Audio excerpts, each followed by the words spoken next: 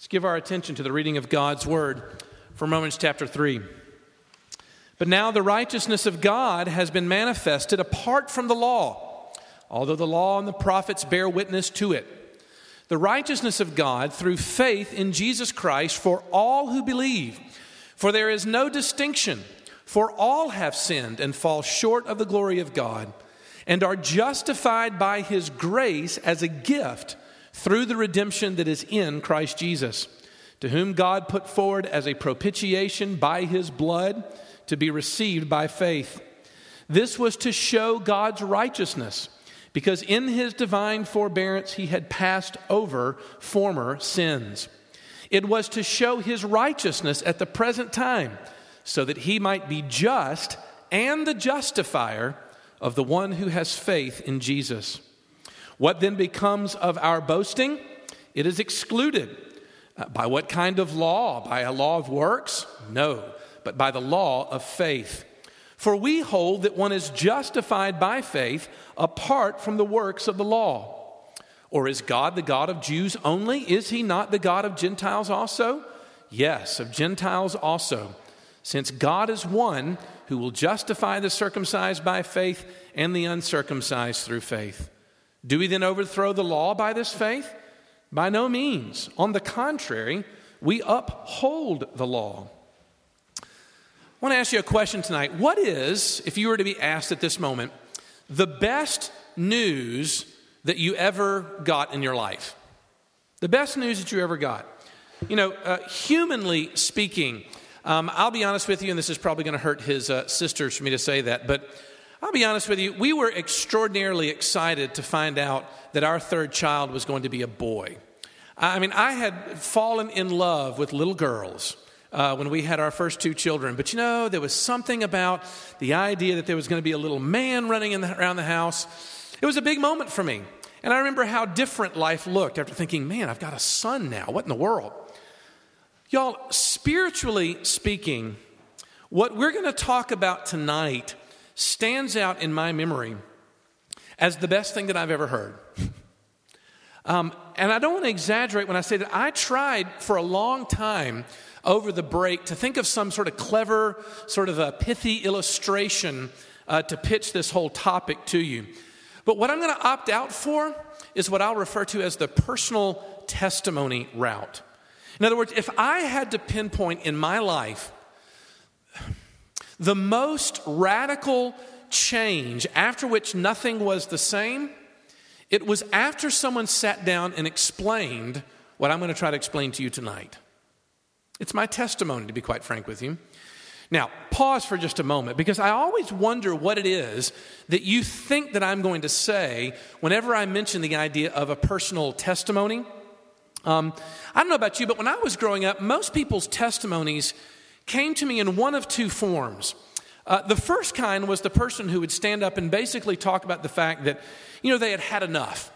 They had reached rock bottom, and it was time for a change. And so they simply decided that they would stop putting God in a corner, and they would live all out for Him. You know, they were setting aside all this sort of lackluster Christianity. This time they were going to go for it. They were going to try harder. The second kind of testimonies I heard were from people who would say that there came this moment, sometimes it was during a conference or a sermon, or maybe even just by themselves, when a strange, inexplicable something just happened to them. And there was a day and a place and a time when this indescribable something just came over them, and it shook them, and it broke them, and everything afterwards was completely different.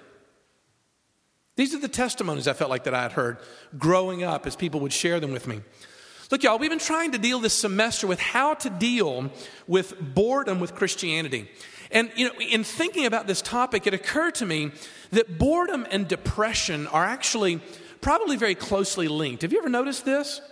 I get very sad in my own life whenever I don't have any good news in it. Well, look, y'all, the heart of this story, the heart of my own story, the reason why everything started changing for me, and I'm not talking about change in terms of radical change in behavior. That's been plenty of struggle. But I'm saying when everything seemed different, didn't happen because I sort of welled up some kind of new determination to do better next time. Nor was it something that I had some very strange, inexplicable, ecstatic experience. It wasn't either of those things. It was because for the first time I heard something that when we got to the end of it, I thought to myself, man, people ought to know that. Like, that's a good thing. This is good news. And I discovered what I thought was the power of good news. Now, unfortunately for many of you, you're going to have to suffer through my particular path through discovering that good news. And my path came through two big words, two little theological words that if you can get a grasp on them, I think contain within them marvelously good news. And I know for a lot of us it goes against our grain to be like, oh, great. Here we go with this long, drawn-out, boring theological talk. Look, these theological terms are like hard candy. If you can sort of get through the hard outer core, on the inside there's something extraordinarily sweet. So walk with me through this. I simply want to introduce you to two words tonight and we'll be through. The first one is the idea of justification. Look, y'all, in verse 21, Paul gives his very famous but now. But now. So you can tell that all of a sudden, he's now ready to talk about how it is that mankind can get on God's good side. You have labored through 3 weeks of hearing about how man is on God's bad side in his natural state. And for a moment, all of a sudden, we get him talking about this idea of the righteousness of God again. And this righteousness, he says, is distinctive. Why? Because it's received by faith. Now, stay tuned next week. We're going to talk all about that next week. But then he comes and reiterates his whole argument in verse 23, because he says that there's this great problem with human sin. All have sinned and fall short of the glory of God. But verse 24 is where the magic word is. It's worth underlining. It's worth putting stars around. It's worth circling. Whatever it is that you do with your Bible, this is the big one. Because he says, and are justified by his grace. Look, what Paul means by that term, I think, is at the heart of our good news. So much so that it led the great Protestant reformer Martin Luther to stand up and say, this doctrine is the cornerstone upon which the church stands or falls. You get this, you have the essence of the church. Miss this, and you've missed the whole gospel. Note to self. All right, what can we say about justification? I want to run 3 ideas past you just to get you thinking about this, because honestly, it takes a little time to let it cook. But let me see if I can introduce it to you with 3 ideas. Number 1, what does Paul mean by justification? Well, what he means, first of all, when we see this sort of terminology, is we start to think to ourselves, well, here we go again with all this theological language and excessive, verbiage that's going to get thrown at us to confuse us. But look, I want to simply pitch at you that the idea of justification is much more familiar to you than you think. You see, justification is nothing more than any attempt that you made, I would even say any attempt that you made this week at justifying your existence. Now, what do I mean by that? Justifying my existence. What are you talking about, Les? Well, let me ask you a question. What did you do this week when you went to school? Well, this week you probably studied a good bit. You may have gone to the library. You probably did a lot of work. Maybe you typed out a paper. Why? Well, you did that because you're hoping that the degree that you get from this institution will one day lead to you, what? Making something of yourself. Some of you seniors are getting this question from older people. So, do you have any plans for the fall? And the second question, what the second question is, seniors, and are you seeing someone special? Just to give you a little preview of what's coming. That has nothing to do with the lesson. It's just sort of a little tip there. In other words, you wanted to make something of yourself. Now, that's the first thing you did. The second thing you did is you probably spent some time socializing with people. Ole Miss people tend to gather at social places, bars and whatnot. Spending the entire night sort of scanning the place for attractive people for whom you might make a connection. Why? Because you're looking for someone who will make you feel important, who will value you for who you are as a person, for all the things that you really want out of life, who will actually make life exciting. Look, I'm simply trying to pitch to you that much of your time this week has been spent in the activity of justification. Because you've been trying to wrestle for this idea of why am I here? Look, at Ole Miss, careers and spouses tend to be 2 of the most pursued justifications. But look, y'all, in the years to come, there's going to be plenty more. For a lot of you, eventually children will come, and you'll find that children have a very powerful way of making me feel important, to feel meaningful, to feel purposeful in life. Look, believe it or not, even your religious activity. See, I know what you're thinking. You're thinking, well, listen, I'm not one of those bar people, right? I don't do that. But here's the funny thing. Religious activity, coming to RUF even, can itself be a quest for justification. You know, people say things like, I have to just be open to Christ. Les, I have made a decision to be totally committed to Christ. Les, I've completely surrendered myself to him, I'm going to live for him completely. Come into my life and save me. Oh, Lord, come into my life. And in the end, what we say is, I did this thing. I went to Mass. I took the sacrament. I taught Sunday school. I went on the retreat. I came to RUF. But here's what Paul is saying. He's saying if those things are done in order to sort of make yourself who you are, it's not what he's referring to. Look, it's a longing to count in the world. That's what justification is. It's not just for the religious, but it's for the irreligious as well. Or actually should flip-flop that. It's not just for the irreligious, it's for religious people too. So much activity can be spent in longing to make myself count. That's what justification is. And you've all been doing it all week long. Secondly, look, Luther worked very hard to explain during the Reformation that justification was not something that was done in you, but rather justification was something that was done about you. Let me see if I can explain. The word justification actually comes from an ancient Near Eastern version of a legal terminology. In other words, justification is what a lawyer or a judge, if you will, did in you and for you, right? Now look, what's the difference? Well, I want you to imagine something. Let's imagine that you say something to me, and I'm not sure that I buy it. I'm not sure I'm actually buying into what it is that you're saying, right? And I look at you and I say, I want you to justify that statement for me. Now, what do I mean when I say that? I'm not saying I want you to change the statement. Does that make sense?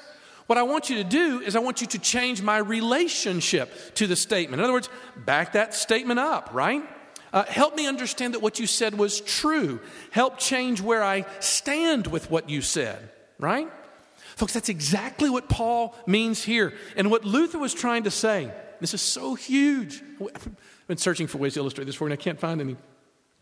Paul is saying that when God comes and deals with broken sinners, like we've been talking about in weeks to come, he doesn't make us righteous. You've got to hear this. God does not come in and make you righteous. What he does is he declares us to be righteous, legally righteous. He changes our status. He doesn't change us. He changes our relationship to him. He changes our standing towards him. He changes the way in which he looks at us. Look, y'all, this is a source of huge confusion among people who have just kind of entered into Christianity. Because early on, you have people who have some kind of religious something that happens. Maybe they make a commitment. They pledge themselves to follow God this time, right? But suddenly, sometimes it's very quickly, just as soon as you get home from the retreat, right? They suddenly find that their resolve that they had while they were on the retreat just went away really quickly. Or they found out that their old sins, their old addictions that they've been wrestling with are a whole lot stronger than they thought. And you know what they suddenly think? They think, I'm on the outs. I'm on the outs. God and I's relationship is threatened, and the old guilty threats start kind of powering in on us. They've gotten away from God. That's what we talk about. I don't know, Les, when I was here my freshman year, I just felt like I'd gotten away from God. That's how we talk, isn't it?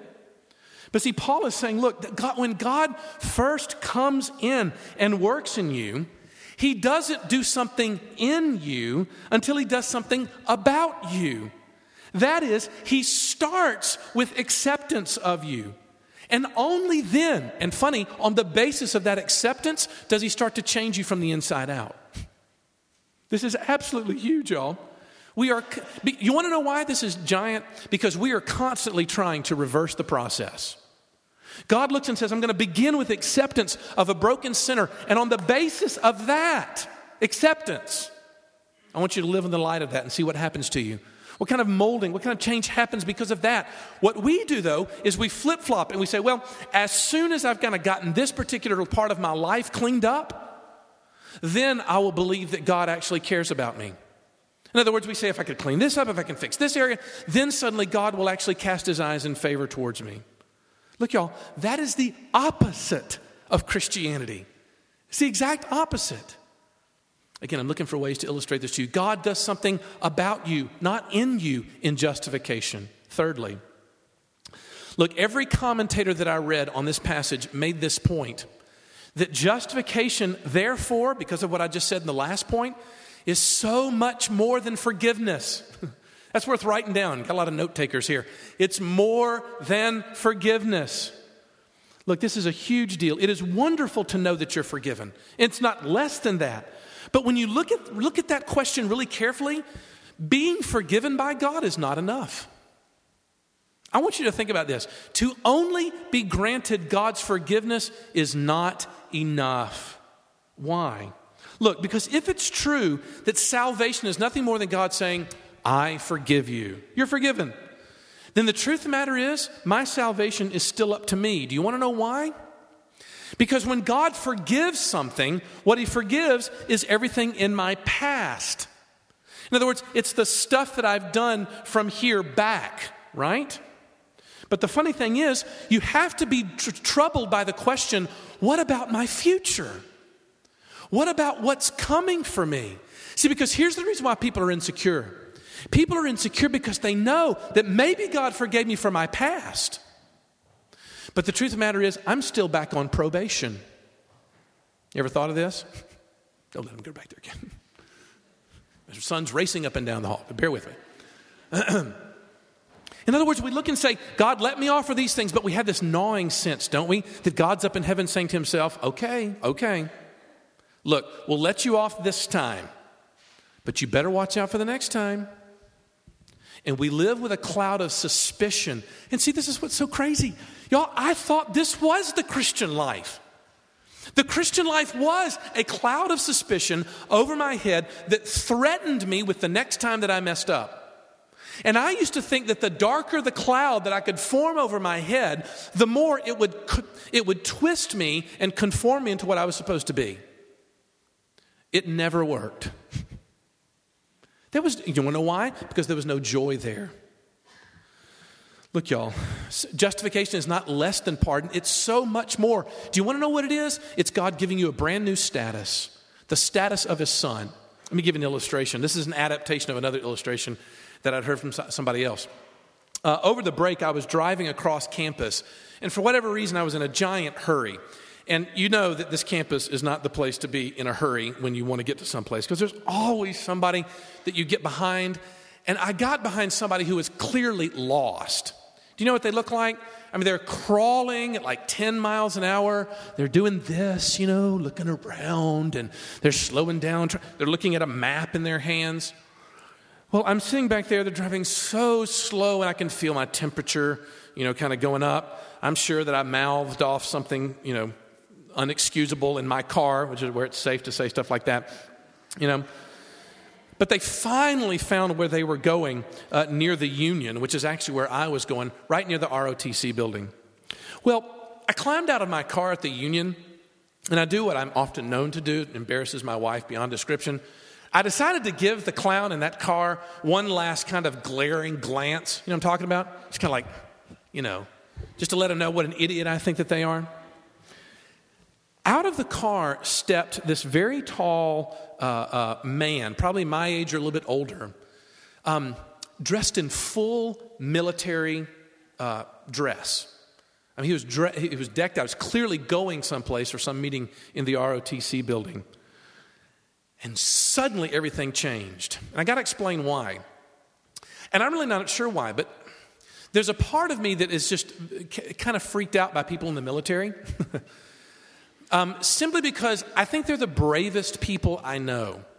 I have some family that served in the military, and I've heard the kinds of stories. Like war movies, I don't know, for some reason they disturb me. I don't even exactly know why. Violence or something about it. But I've always held military people in very high esteem. I get kind of, out of their way when they come down the hall. Look, y'all, suddenly I looked very differently. My anger and my irritation instantaneously turned to awe and appreciation. Why? But look, y'all, this is exactly what justification is. You see, that guy's behavior was still irritating to me. It was still driving me crazy. But what happened, what changed, was the way in which I viewed him. Why? Because I saw how he was dressed. That was the difference. Look, Paul is saying that in justification, in a flash moment, God clothes you in something that when he sees it, fills his heart with awe and delight, fills his heart with awe and delight and joy and pride. Do you want to know what that outfit is? It's the white robes washed in the blood of Jesus. That's it. The image that you get throughout the scripture. I've been clothed in something different. And here's the thing. Most of you think intuitively that what those Bible verses mean is about you getting your life cleaned up. Oh, right, the white robes. I've been washed in the blood of the Lamb. I quit drinking. So most of us think of this campus as the highest pinnacle of righteousness. I quit drinking. God is looking and saying, look, this is not the point. The point is, I don't care how much drinking you quit. It's not going to fix the problem inside your heart. You know what you need? You need a new outfit. Because you're in a bad standing with me. And I've got to clothe you in something different. And I'm going to clothe you in every single thing that my son did while he was on this earth. Let me illustrate it this way. You remember when Jesus is talking to John the Baptist and he goes up to be baptized by him? And it's kind of freaking John the Baptist out. John the Baptist's like, me baptize you? You're supposed to baptize me. Remember what Jesus said to him? He looks and he goes, look, suffice it for now, John. In order to, what? Fulfill all righteousness. You see what Jesus is doing at that moment? Jesus is saying, you got to understand, John, I am not just here to forgive the sins of my people. I am here to grant them a perfect life record that will then be the thing, listen, that my Father looks at when they judge them. It means that when God looks at you, if you're in Christ, he sees the stuff that he sees in Jesus. Admit that you're intimidated by some of the descriptions of Christ in the New Testament. I mean, the descriptions of Christ, of his perfection, of his holiness, of his wonder, of the way in which people followed him. You look at that and go, ooh, Jesus, you got to be careful following Jesus. And you do. But that's not where the real kick is. The real kick is the fact is that God is going to count you as if you look like him because of the way you're dressed. I don't know. It's the best I can do. It was different after that because suddenly I felt like I was off the treadmill. It wasn't the cloud that was trying to motivate me. But it was a father who actually saw me the way he saw Jesus, which means he wasn't looking at me in condescension, but he was looking at me with love and with delight. That's just different, y'all. Okay, last thought, and we'll finish with this. You need to be thinking at this point, man, that would be really cool if it could really be true. How could that possibly be true? Well, it says it right there in verses 24 and 25. Paul says that the justification came how? Through the redemption that is in Christ Jesus, whom God put forward, here's your next big word, as a propitiation by his blood. Propitiation. That's the second word I want you to circle, underline, put arrows on. What does it mean? Well, look y'all. What that word means is it means to divert wrath. To actually propitiate means to actually take the anger that God has towards his people and to divert it. Now look, I recognize that for most people on this campus, that's so primitive. And honestly, I think the reason why that sounds primitive to you is because you may not have children yet. Look, university types like ourselves love to sort of object to this kind of teaching by saying, oh, please, don't tell me you're really one of those religious people that thinks that God is like angry at people. Look, I believe in a God of love. I believe there's no wrath to be averted in salvation. We merely need to accept God's unconditional love on the basis of nothing. Love and anger in a modern person's mind are like mutually exclusive terms. But in my opinion, I simply want to pitch to you that that's just naive.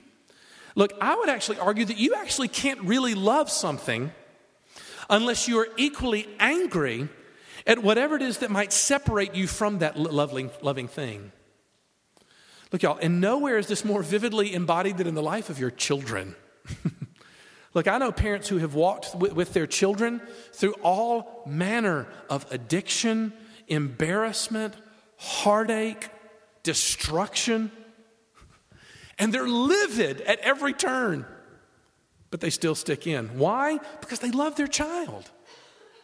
Look, y'all, in your child, you begin to see that sin destroys. And that by definition is loving to hate the destruction of what we love. One writer said, look, the anger is not the opposite of love, right? Hate is. And the final form of hate is simple indifference. The opposite of hate is indifference, is simply not caring. My friends, just because God is angry does not mean that he does not love. I would argue that the fact of his anger means that he loves. It's not primitive. It's the essence and part and parcel to it. But secondly, what does that mean? Look, I want you to notice that it was God's anger that was diverted by Jesus' blood shedding. In other words, Jesus' blood was exchanged for something. And once again, I realize as soon as I say that, you start to think, please, is this really going to be one of those fundamentalist places like I grew up in? You know, it sounds like a sheer barbarism to most of the new atheists, right? That somehow some man's brutal death from 2,000 years ago is somehow supposed to keep God from being angry with me? What in the world do those two things have to do with each other? But you know what? That's only accurate if it was a mere man who died 2,000 years ago. Look, y'all, the fact that some random stranger dies 2,000 years ago doesn't mean a thing. You're right. But what if that man was God in the flesh? Then all of a sudden it takes on a new meaning, does it not? Look, if you have this picture of God as some sort of cosmic transcendental Shylock who's sort of demanding a pound of flesh from you, then I'll be honest with you, that's probably you probably have a twisted view of what the cross was about. But look, y'all, when you realize that that's inaccurate, you may begin to see that what happens in the cross, what Jesus is doing, because he is God himself, is he's saying, look, the blood to be shed should be theirs. But I'm going to turn the gun on myself. I'm going to absorb in my own person all of the violence, all of the hatred, all of the animosity, all of the lust, all of the destruction, all of the wars, all of the poverty, all of the pain, all of the heartache that we've been inflicting on each other for years. God looks and says, I will take the hit. And what results? Propitiation. It's a beautiful word. Look, I only saw the movie Life is Beautiful once, but I remember it vividly. And I think many of you who saw the movie remember it vividly. Because I have this picture in my mind of the very sad eyes of Roberto Benigni looking back at his son as he's escorted away to the firing squad. Man, I can conjure that up in a moment. And the funny thing was, I think most people on the planet, it was a worldwide success, that movie, Life is Beautiful. Everyone on the planet was moved by it. They were inspired by it. They were emboldened of the thought that there would be a father who would shield his son away from the wrath of the enemy by taking the supreme punishment on himself. I mean, for those of you that saw it, did that not embolden you at the end of that? Did you not walk up inspired? And I simply want to pitch this to you. Is it not possible that the reason why the world lit up at the sight of that and awarded the man an Academy Award for it is because it resonated something in our soul that's true at the very core of the universe? That there is a God who is holy and there is mankind who is not. But the good news is that God has paid the punishment and taken it on himself. And that there's a father who looks with those sad Roberto Benigni eyes and says, this is the only way. This is the only way. But because of it, you'll win what I have for you on the other side. After that, y'all, nothing was the same. Consider it an invitation. Let's pray. Lord Jesus, you know how much I struggle to illustrate these kinds of things. But it's not hard for me to take myself back to that small little cubicle in seminary, reading a textbook of all things, when all of a sudden this hit me, that you wanted to do something about me before you did something in me, and indeed probably already had. Lord Jesus, it was the first time that I saw you without a frowning face. And it was the first time I thought that people ought to know that. And here, 18, almost 20 years later, looking at the faces of my friends here, I really want them to know this. That even if they walk away and reject Christianity tonight, that they walk away from the real thing and not a caricature, not something that's been misapplied, mispresented, or even twisted by our own sinful hearts. Lord Jesus, we want for you to work in us. We want for you to change us. And so your Holy Spirit needs to tell us what these words mean that came to us in Romans 3. Maybe tonight, even in the midst of a basketball game, maybe you might call our hearts. Let us entertain the crazy thought that despite our sin, you might have covered it with a new clothing, that you look at us entirely different. Lord Jesus, would you do that in us? For we ask all these things in Jesus' name. Amen.